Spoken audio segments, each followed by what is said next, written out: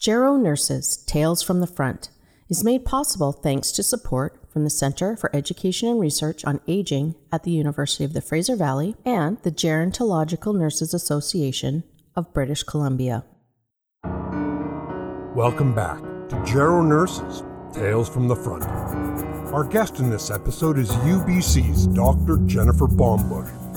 And here are your hosts, two women who spend approximately 1 minute and 37 seconds per week wondering if there is a synonym for thesaurus. It's Lillian Hung and Shelley Canning.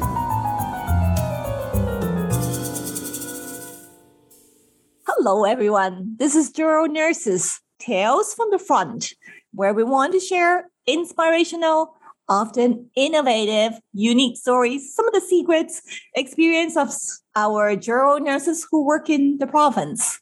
So we're really excited today to have Dr. Jennifer Bombush as our guest for this episode. And Jennifer is an associate professor of nursing at UBC. She is the CIHR chair for sex and gender. I'm not sure if I have the title quite right. She directs a really robust research program on healthcare delivery and nursing practice with older adults. She's a strong focus on long-term residential care, including the family perspective, their contributions to care delivery. She also has a focus on well-being for individuals with intellectual disabilities and their families. She's an expert in critical ethnography and practice close research. She's committed to community-based research principles through active engagement of individuals, clinicians, service providers, and organizations. And I know she's super busy, so we're very thankful you've had time for us. And I've probably missed a bunch of things because I know you're busy in many directions. So welcome, Jennifer, and thank you. Thanks to you both for having me. This is the highlight of my month, maybe my year, to get to be on the podcast. So I'm very excited to chat with you today. Thank you, Jennifer. We are just absolutely delighted to have you to join us to talk about your experience. You're a real Gero nurse. I hope so. One of the things we like to do is start with maybe your beginning place, and then who knows where we're going to go. But everybody so far has been able to share with us their starting place. So how did you come to be a Gero nurse? So I've been a nurse now for just over 25 years, which is pretty hard to believe because it's gone by, it feels super fast. When I was going into nursing school, I thought that I was going to love maternity. And I got to my maternity placement and it was nice, but I really didn't like it. And the reason I didn't like it is because I got to see people for a day and that was it. And it came after my rotation in medicine. And what I really loved about medicine is you could be there for 6 to 12 weeks and you had the same people every time and you really got to know them.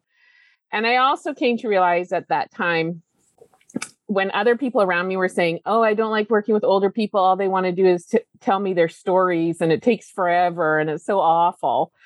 I was like, I love the stories and I'm really terrible with machines. So I thought this is for me to work with older people in a place where there's no machines because we have no funding for machines and we just do things creatively with gravity. That's where I belong.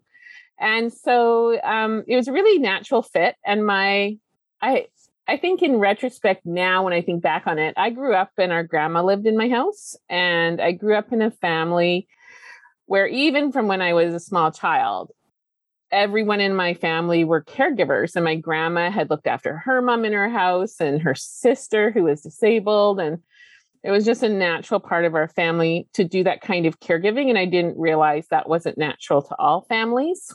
And so I found my home in long-term care and I absolutely loved it. I loved working with care aides, having a team, and just being able to be with people at that part of their life where they're in the end part of their life and we're not in a rush and we just want it to be meaningful, right?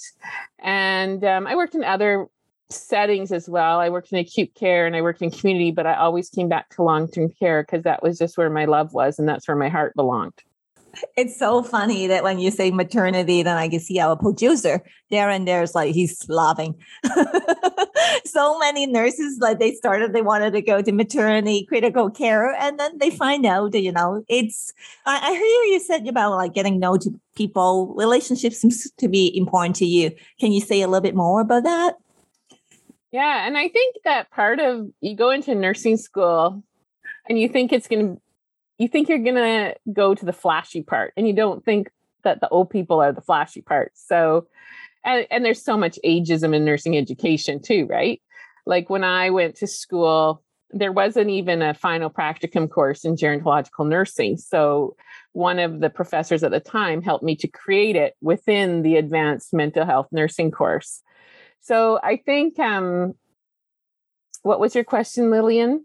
Relationship. The relationships. I did not do well in pathophysiology in first year. I almost didn't become a nurse. And yeah, I just love those conversations. Like I always remember my favorite shift is a 3 to 11 shift, the bedtime rounds. Oh, talking to people at bedtime, doing their meds, reminiscing with them, just, being with people who are alone and in that dark of the evening, right? That's such a time when people really need. Did you go to each of the residents' room to watch a little bit of TV when you're doing bedtime medications? Well, I worked at one of the old time extended cares with 4 and 6 bedrooms. So there was no time for the TV, but the TV were in all the rooms, of course. So you watched the show as you went down the hallway. And had our big med cart. And yeah, you just take your med cart in the room. There's 4 people. You have a chit chat and say goodnight to everybody. It was just, I loved it. If it was 25 years ago, you were giving a little HS snack, is my guess. And people probably got a small back rub, didn't they? Let me tell you, Shelley, when I worked at Mount St. Joe's 25 years ago, I had the keys to the kitchen if I was on night shift. And we used to I worked in geriatric psychiatry there, and it was wonderful. And we had one woman every night, and, they were there for months. It was it's kind of like a psychiatric mental health unit, acute care. 3 a.m. she'd be there and we'd have our warm cup of tea with milk and the warm milk. Yes, people would be getting their warm milk at bedtime.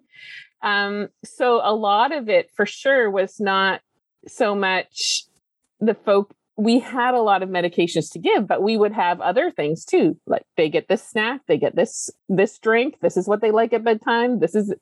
And it was, very detailed. And you had that opportunity. Like I think that people think we didn't have person-centered care 25 years ago. We had it. The architecture wasn't great. The architecture is not what makes person-centered care, right? And for me, I think it was those evenings where you were walking around. Some of the residents were up walking around. Nobody else was there. We'd all make popcorn and eat popcorn together. Like that to me was the epitome of person-centered care. And you're done with the busyness of the day. And so even though the building was ugly, and it wasn't all great, and I'm romanticizing parts of it, I'm sure. But I fundamentally don't think that we weren't having aspects of person-centered care when I was doing my work all those years ago.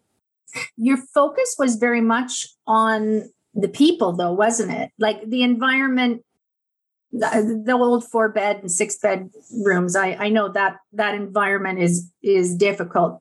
But the actual care, I think folks were very focused on the people. The relationship. Yeah. I mean, like even when you did your bar service at 5 o'clock, right? Like that's so fun and everybody comes by and you're serving the drinks and to me, it was just one of the best parts of my nursing career were those evening shifts. And I was so young, didn't know a lot. The care aides taught me so much and really took care of me. They were phenomenal at their work. And they knew everything about those people that they were taking care of, everything. And it was really clear that they were also passionate about their work and committed to what they were doing.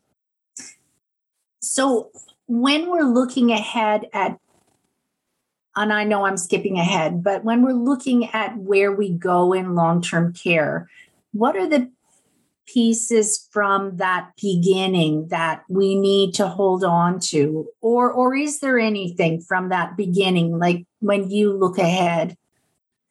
So I'll tell you, when I left working at the point of care was quite a few years later, when I was working an evening shift. I was on the phone having to replace a staff person. I had a family member in crisis who wanted to talk to me, and I had another resident who was acutely ill and crashing. And I was the only RN in the building, close to 100 residents. And I just said to the executive director the next day, like, I can't practice safely here anymore. So I am done. I'm going to go do nursing is a career. You have so many options, right? And so it's a privilege for us to be able to say, it's time for me to move on because I don't feel safe. So for me, the key aspect of how do we get back there is staffing levels. So back then we had, we had people like almost personal care, intermediate, 1, 2, 3, extended care. You had such a range of abilities with your residents that some of the residents themselves were keeping tabs on things, right? Like they weren't all needing total and complete care.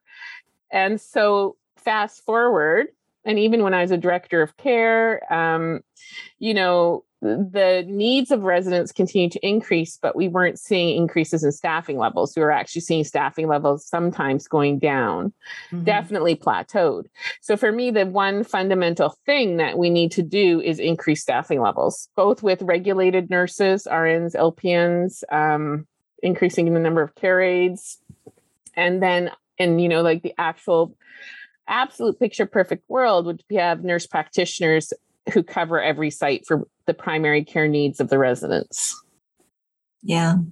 I wonder, staffing absolutely probably the fundamental most important. I wonder when you think back, like you have worked in the front, you were a director of care, and now you have done like many, many different roles, top leadership. So how can you share, like when you think back, like, because the relationship sounds to be really important to you. Do you have like one unforgettable experience with a particular resident, an older person that, that was really funny or really interesting?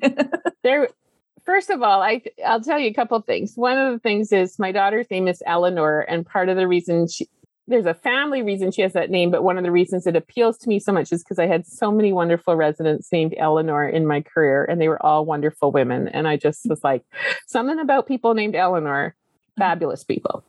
The thing that always sticks to me was there was a resident named Florence, and she's a tiny little woman. And she would reminisce with us when she was able to do reminiscing. She grew up in the Cambie Street area of Vancouver, and she'd tell us these wonderful stories about what the city was like when she was growing up and what it looked like. And it was just amazing. And when you did her, and she's always so kind and just really appreciative of the care. And when I'd go to turn out the light, because I was the last in the room, she'd often say in a little voice, "Night, night, Mom." And I'd say, "Night, night." And it was just at the point in nursing care where we were moving away from, I'm not even going to remember what it's called, reality orientation or whatever, when we used to, and when I would teach about this, I'd say to students, like around that time, some people would have said, you turn the light back on, you go back and you say, "Florence, I'm not your mom, but you're in a nursing home. This is like there'd be all your that. Husband is dead. Everyone is gone." Yeah. And that's what people would do. And we were just coming into that phase of philosophy of care where we would not be doing that, where we'd go along with the person. And she was a person who oftentimes would live in the past. And it was just wonderful to walk that with her and hear what she had to say, right? And there is no point in turning those lights back on. And that always, to me, was like, this is the best of what care can be, right? Like, she's not agitated. She doesn't need any medications. She just needs somebody to say night-night to her. And that always sticks with me, right? Like, it's not, I used to have a little sign back when I probably have it somewhere in my house, and it said something about gerontological nursing is low tech, high touch nursing. Mm-hmm. And it is, and it's complex. And all the things that we share and say, those aren't easy things, right? I'm responding to those situations in a purposeful way that is guided by my education and my practice and my knowledge, right? But it is this amazing high touch place where you don't have the machines to fix, and a machine is not going to save the day for you. It's all about relational interactions with people.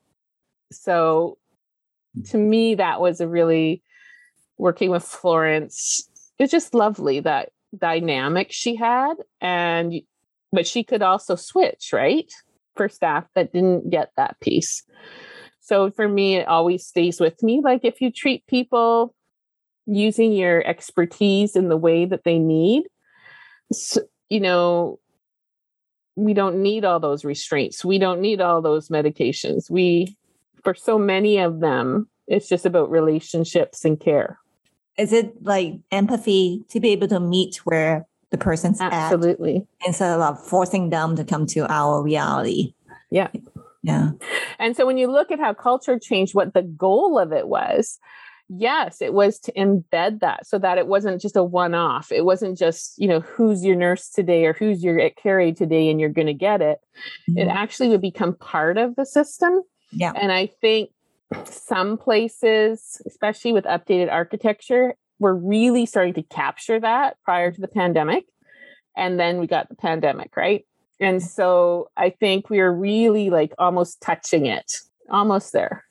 But can we do a high touch, high tech, like nice air conditioning, virtual reality?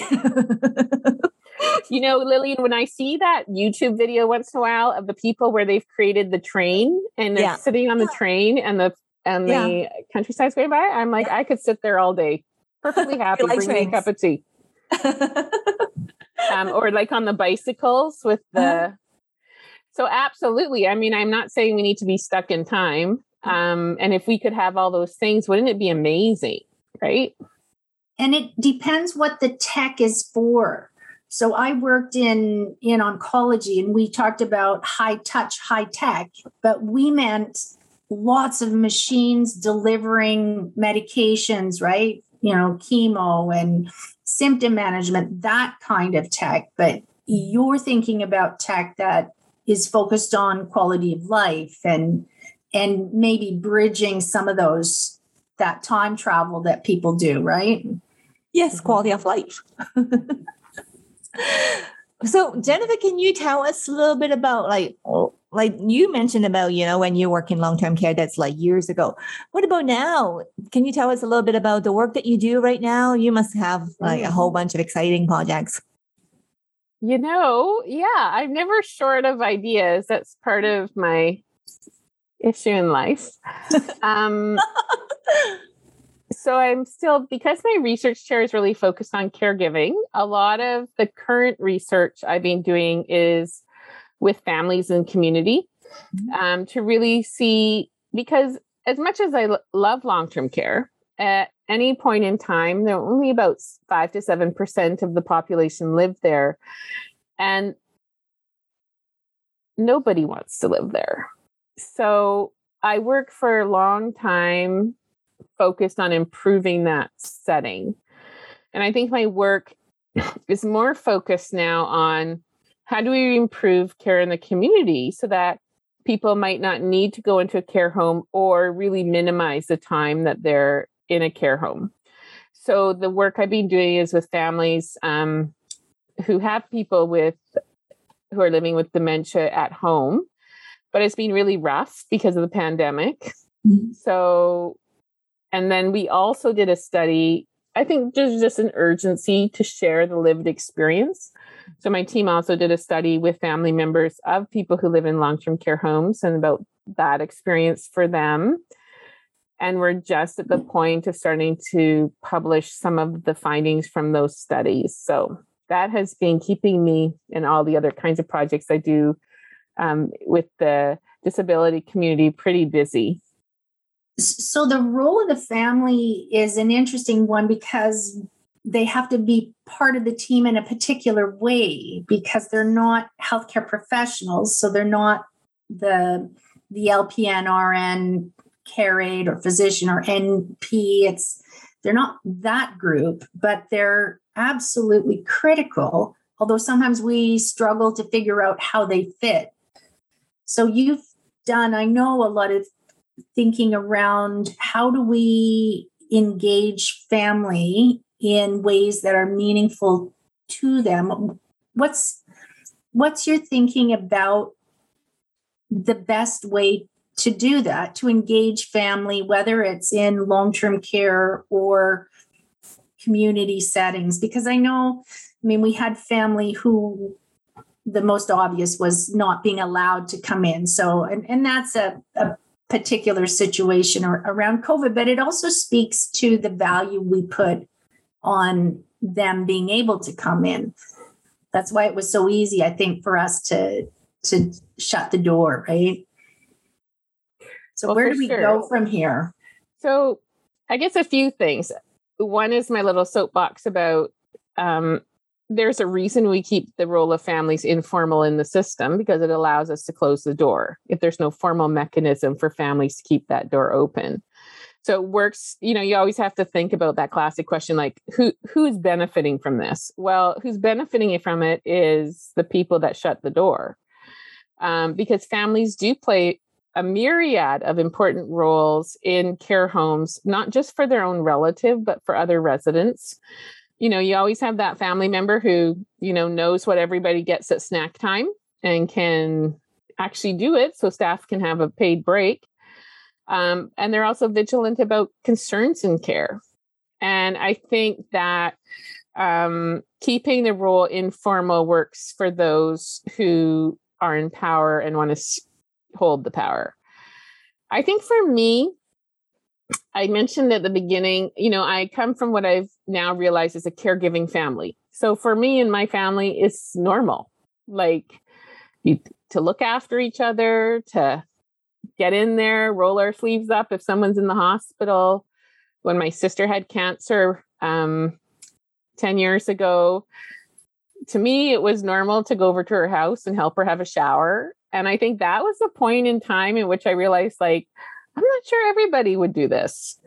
And so one of the first things we have to realize, and this is where family nursing and assessment of families comes in so important, and we've so much dropped that, right, in care.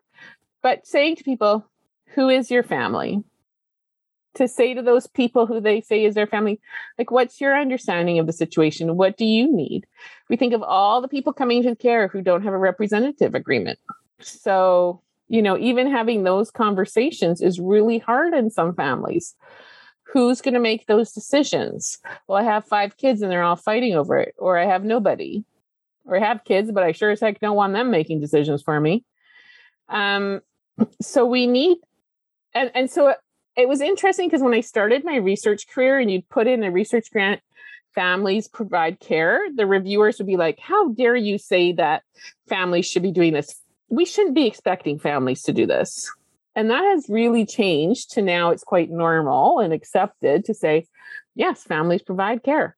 So if they're doing it, how are we supporting and what infrastructure do we have in place? So one of my studies was co-creating workshops with families in long-term care. And, we did a needs assessment with families. We said, what do you need to know about? And they said, well, I went to all the Alzheimer's Society sessions and they were great, but they talked about early phases of dementia. But my relative is now in the advanced stage. I want to know what death looks like. I want to be prepared. And we don't do that. Or I want to have a session with the pharmacist and know what all these medications are. We don't do that. we wrote a really nice paper about care conferences and gave some really practical recommendations because it was really obvious that families were part of the audience and not part of the people participating. Afterwards, I got feedback from one of a site that shall remain nameless from the healthcare professionals who said, "How dare you do that? We have created a wonderful care plan structure and process. It works great for us." And we're like, okay, well, all we did was talk to people and they told us it's not working for them. So to me, if they're part of the group providing care, we need to provide them with some professional development too, within services, with education, with guidance. You know, even my dad years ago, when he was going to his mom's care conference, he's like, well, what would I even say there? Like, tell people it's not a secret and it shouldn't be a secret. Like, and don't do it all on the first day you meet them. And that same goes for home care. Like when you go in for an assessment, the first time you meet a family, that's a huge anxiety producing experience. And it's just information overload, experience overload. So I think that we could do so much more around providing tangible supports for families. Particularly because now our system kind of admits it and says, well, we need them or we're going to break. Well, then what are we providing them with to be able to do the job that we're expecting them to do for free? So I think you could tell I'm kind of passionate on this topic, but that's sort of in a nutshell. Those kinds of supports, those things that you're suggesting are not big. They're not big asks and they're not huge costs. You know, the cost of doing that doesn't require you creating a whole bunch of, I don't know, I'm just struggling for words here, but, you know, it's people teaching, sharing that kind of knowledge that we have as professional caregivers and sharing it in a way that it's going to be understood and then utilized and meaningful to family. Yeah. So is it about like attitude, like how the people working there see the family as outsiders? Yeah. If that's what it is, like what will change that? Well, one of the things that I sometimes talk about too is, you know, when I was a director of care, I had a chronological wait list. People would come for tea. I'd invite them, my top 5. I'd be like, you know what? You're in my top of my group. Come for tea. Let's do a tour. And we'd talk about it and say, you know, are you sure you want to come here? What's, you know, answer all the questions. And now what happens is many people have spent time in the hospital. Terrible place for frail older adults. So when I talk about this with, you know, providers, I say, you have people coming in who have experienced profound trauma. And we're not dealing with that trauma. We're like, welcome. Today is your welcome day. And tomorrow's your bath. Are like walking wounded. They do, you know. So in one of our current papers, the COVID paper that will be coming out, is starting to introduce the idea of trauma-informed care. And I talk about this and I say, you have to actually acknowledge that these people have been traumatized and that they're coming into this with trauma and honor that. Because I think where the staff get their back up is they feel like, well, these people are so angry or they're so demanding. Well, if you've just had a relative in the hospital for 2 months and you come to a care home and you get a bill for medications because it's a nonprofit and pills aren't covered and nobody ever told you this, you'd feel really angry too. Sometimes those bills are really big. No one's told them they have to pay for these medications. Why does someone need this much medication for their bowels? They don't. They didn't need it when they were at home. It's like we're in a cycle of repetition, right? And so until we really start to accept the families are traumatized, the resident is traumatized, some of them have never gone back to say goodbye to their home, how we have a system that doesn't allow people to go through that process and say goodbye to their things. And so you have staff who are traumatized and they're dealing with people who are really sick They don't know what to do. They haven't been educated how to deal with people who are having complex behaviors. They're looking after a lot of people who are dying. They don't get any bereavement support. It is, unpleasant for everyone. And you throw them all together and it's just continuing the trauma until that person dies. And then the family is still completely shell-shocked from what happened. So what's the role of nursing education in creating that kind of awareness? So I think ageism within nursing faculty is a huge issue. So the students come in, we all grew up in an ageist society, everybody. And where we shy away, I think, from that caregiving piece, because that if you need care, you're old and it's icky. And so that is a really hard thing to do because faculty who are gerontological nurses are typically in the minority of faculty. We can't do all of the work. I remember Kathy McGilton, I think it was, who told me, I think it was her, used to sneak stuff under the door of faculty offices to try and sort of spread the word of gerontological nursing.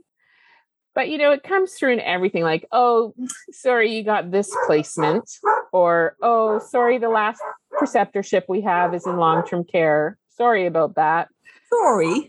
Sorry. I'm not sure you're going to get the experience you need to be a competent nurse when you graduate. So sorry. And it's yeah. And so that's where, it comes from. And then the nurses get out into practice and I tell them this and they all, I'm sure, want to just shoot darts at me sometimes, which is probably why I don't teach in our undergraduate program that much. Because I say, y'all are going to be looking after old people. You're going to look after them in critical care, in the emergency, in the OR, in every unit of the adult hospital. And if you work in a town that doesn't have a BC Women's or a children's hospital, you're going to look after off-service old people on your pediatric and maternity units. And I used to start off with that. It was just not good. But it's because I feel angry because this is who we're caring for. So why are we only spending 12 weeks of a nursing program talking about it? If we do. Yeah. Years ago, I saw a presentation at a conference, and I think it was Dalhousie at the time. They had this amazing partnership where they had students from the university, students from their local LPN college, students from their local care aid program, and they did placements as a group. So if you were nursing students and you were going into a care home to do your placement, you weren't with other RN students. You were leading a team of LPN and care aid students. Doesn't that make sense? What an amazing learning experience. So I feel like it gets so rooted in from nursing school. And when I do teach, and, I'll say to students, anytime, come to my office, contact me. I'll have 1 or 2 out of 100 say, come up to me and be like, I really like working with old people. Please don't tell anybody, but can you help me? And so then we'll be like, of course, we will help you. But it's really hard. And I work with lots of fantastic nurses in long-term care who came to it after careers in other specialties. Fabulous. Absolutely. That's another way. But I think with our students, it's really with our faculty colleagues where the work begins. So totally agree. Yeah. If there's one thing that you can do with a magic wand, so what would be that one thing to change place? In nursing education? Yeah, ageism in nursing students. I would put gerontological nursing as our most complex advanced clinical course. Should never be in the first term. There's lots of literature to support this from Canada and the States, and I've done lots of the research myself, so that they understand that complexity. It should not be their first experience. And then to do creative things like mixing it up with other programs, so they're getting a realistic experience of what is the role. So you could create a really neat advanced clinical course in gerontological nursing that would be totally appropriate for every student. I mean, you could have a class on critical care in your older person. You could have a class. Everybody thinks the only place to see old people is in care homes and in home care. So that is what the evidence continues to tell us, but programs refuse to do it, right? Because that's not where, again, the faculty who aren't gerontological nurses perceive it to belong in the hierarchy of nursing specialties. We know gerontological nursing is at the bottom of the hierarchy with mental health, and they compete with each other for which one is the lowest. Oh, no. Oh, yeah, in the literature, in the research, right? And this is what it shows. And so that's part of the issue. And so you're always in this uphill battle to transform the educational experience for students. Yeah, somehow getting them to have that lens wherever they're going. So I look at one of my close colleagues who teaches on the surgical unit, and because we've been good friends, now she's shifted a bit in her thinking, and she's suddenly looking at the 9-year-old hip replacement and not seeing a hip replacement. She's seeing this is a 90-year-old hip replacement. So what do we do to start thinking like a gero nurse would think? Yep, absolutely. Because it's acute care. It's not long-term care. Yeah. It's like seeing the person first. Wow. Well, this is has been like a really wonderful time. And we would like to thank Jennifer take the time and come to chat with us. Do you have any other secrets that you would like to tell us before? I do not have any secrets, but I just want to thank you again for doing this. It is so fun. The time flies by because you're talking about gerontological nursing and you blink and the time is gone. Well, hopefully we're moving to, this is a time where maybe we move the needle and things start to fall into place a little better and make more sense. We'd also like to thank everybody out there for taking the time to listen. If you can think of someone that we should chat with on an upcoming episode of Gero Nurses, please email us at lillian.hung@ubc.ca or shelley.canning@ufv.ca. So until the next episode, we hope you all stay safe and stay healthy. And we hope to talk to you soon. And that's the show.